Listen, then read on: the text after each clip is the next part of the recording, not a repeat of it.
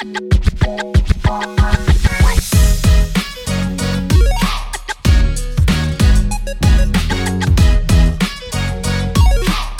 to the North Dallas Suburban Alumni Chapter's Candid Conversation with the Candidates podcast. Delta Sigma Theta Sorority Incorporated is a 501c7 nonprofit organization. All candidates running for the Texas 4th Congressional District were invited to participate in our podcast series. The sorority is nonpartisan and does not endorse candidates. Tonight's conversation is with Mr. John Simmons, a candidate for the Texas 4th Congressional District, and tonight's conversation will be led by Ms. Sharisa Payne, a Social Action Committee member. Sharisa? Good evening, Mr. Simmons. Thank you for joining us tonight. Thanks for having me. I'm honored to be here. Wonderful. First question for you. How has your experience shaped you for this role? How has my experience, like my life experience? Your life experience, your personal experience, your professional experience? Oh, great. Yeah, maybe I'll just, introduce myself. My name's John Simmons, as you said. I'm a time self-employed rancher living and working in Hopkins County, just outside of Sulphur Springs. I began ranching in 2012 with my wife, and we have 3 young. And so one of the reasons I'm running for Congress is I don't like what I'm seeing in Washington, D.C., and I believe that money and power has corrupt. There's a lot of corruption, and so I'm sort of labeling myself as the anti-corruption candidate. But really what has shaped my experience and sort of given me the qualifications to hold this off is that I can read, and I will read the bills that come before me. Represent Northeast Texas interests first, and the United States interests second. A lot of representatives, they don't give them time to read bills that they're voting on. So one of the promises I've made is that I'll read every bill. If they don't give me time to read the bill, I'll vote no. So there's that. Great. What are 2 things that you believe the district desperately needs, and what would be your plan to secure them? Good question. What does our district need and do to secure them? I'm going to say we need to try more individual liberty. So for at least our adult life, and we can go back 50 or 70 years, we've seen a gradual, steady expansion of the federal government, a restriction on individual liberties. And so what that is, and framed within the confines of the United States Constitution, it's really, the question really is a philosophical about what is the role of government.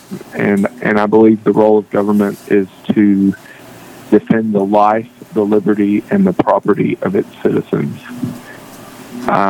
And so one of the things, especially people in Northeast Texas need, you want to talk about a hot button issue, we might get into some other things a little bit later, but inflation. And I'll just take a second say to everybody listening there, and when you're thinking about who to vote this November, you need to know that the principles that I stand on and the truth, okay? And the truth is that manufacturers don't create inflation. Producers of goods create inflation. Consumers don't create inflation. Foreign trade agreements don't create inflation. The federal government and the Federal Reserve alone are creators of I'm feeling it, and I know everybody here in North Texas is feeling it. The previous presidential administration, 45, expanded total federal spending by 42%, okay, in 4 years. And to put that into context, President Obama expanded total federal spending by 20% in 8 years. And so for the conservative listeners out there, I would say, judging by that, who was more conservative? And that's kind of uncomfortable conversation I've had with a lot of my neighbors here. And President Biden and his administration is targeted to cut spending this is total federal spending by about 6% overall in years. Now that sounds really good, except where he started out, we're going year over year. So they expanded it by 42%, and so Mr. President Biden's cutting it 6%. So it sounds good on paper, but it's not great because Trump printed $4 trillion, like a god of money, and inflation is created by the federal government and Federal Reserve. It's a basic principle. It's not like a real sort of sexy issue that the evening news, but the Federal Reserve controls interest rates, prints money out of thin air, and it's a basic supply and issue, and all of our savings and the money that we have is worth because the federal government is spending more. So what role will you play in strengthening economic development in the 4th Congressional District? As a United States representative in Washington, D.C., they vote on kinds of bills. And so the question is, what role will I play in strengthening economic development? The best role that the federal government can play in strengthening economic development is not at all. And I'll sort of just go Constitution. And in the 10th Amendment, whatever is not explicitly outlined in the United States Constitution goes to the states. Okay? And so that's a powerful tool for 50 different experiment states that we have. Whenever the federal government makes mistakes, and they do it all the time, they're really, really big, and they usually grow, and they usually don't learn from it. And so just like the federal government, the idea that the federal government I laid out earlier is the sole creator of inflation, the federal government really doesn't produce good or a service. Okay, that's in the private sector. And so it's really all about questioning what the government is and how it's going to work for us. And I think where we're at now in our country, not as like a complete terror obstructionist, I think we need to have smaller, smarter government. And as far as local economic development, that should definitely be a state kind of issue in communities. And the federal government, I think there would be much more success if the federal government stayed out of it. What do you feel sets you apart from your opponents, and why should the district elect you to represent them? Great question. I'm glad you asked me. So I'm a reluctant Republican. There is just it's 58% all Americans cannot name their congressman. Okay, that's something I read somewhere, and I guess it sounds true to me. So I'm gonna say that it's probably pretty close to 60% or so. And I've talked to a lot of people, and one of the I ask them, can you name your congressman? And they're like, no. And these are smart folks, working folks. And they're just, honestly, people just kind of don't care in general. So Pat Fallon are the incumbent sitting congressman who represents the 4th District. He's a nice guy. He's from Massachusetts. He lives, I think, in Dallas or something. But one of the main things that separates me from him is, it's maybe cliche, but I mean what I say. So he says one thing on the campaign trail and on his 2-minute bits on Newsmax or whatever, and then he goes to Washington D.C. and votes otherwise. And so a big difference between me and him are no spending, and he voted for the $4 in aid to Ukraine. I would have voted against that. He voted to include Finland and Sweden in NATO, which I think only extends the liabilities overseas, and it makes us less safe at home. For a bill called H.R. 391, which is called the Global Health Securities Act, which is basically a big foreign aid bill that subsidizes poorer countries' healthcare systems. And those are just a few examples. There's more, but those are a few examples where I disagree with him. I agree on almost all of his no votes. I was looking at his record the other day, and there was a vote that I didn't like.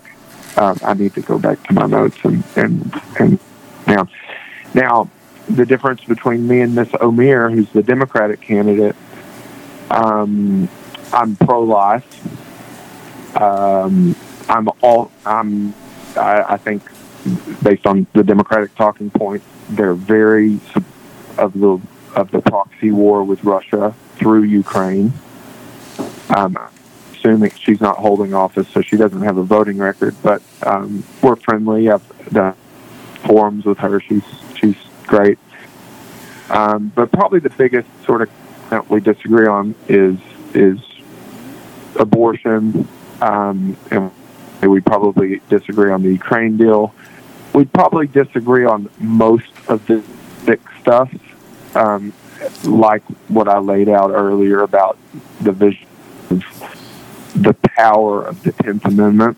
And I think that's a tool that Congress can and should use to empower the states to make decisions. And I think it played out in real time with Adobb's decision in the Supreme Court of putting the, I don't know if you're going to ask about Roe versus Wade, but we can do that as well. But so that's the difference. I think I agree with most of what Mr. Fallon says, but I disagree with a lot of what he does. Honestly, that's exactly why I'm running for Congress. All right. And what else would you like the constituents of District 4 to know? I was getting some water. What would I like them to know? Well, I guess, is that kind of a wrap-up question, or are we going to get into some more stuff? That's going to be the wrap-up question for you. If there's anything that you want your constituents to know before the election about you, that would make you the best candidate. Yes. Fantastic. Well, I want everyone to know out there that I'm a champion of the Constitution. I think we try individual liberty, and I think that, like with the COVID regime and the lockdowns and the safe and effective vaccine rollout, sometimes I call President Trump President Operation Speed.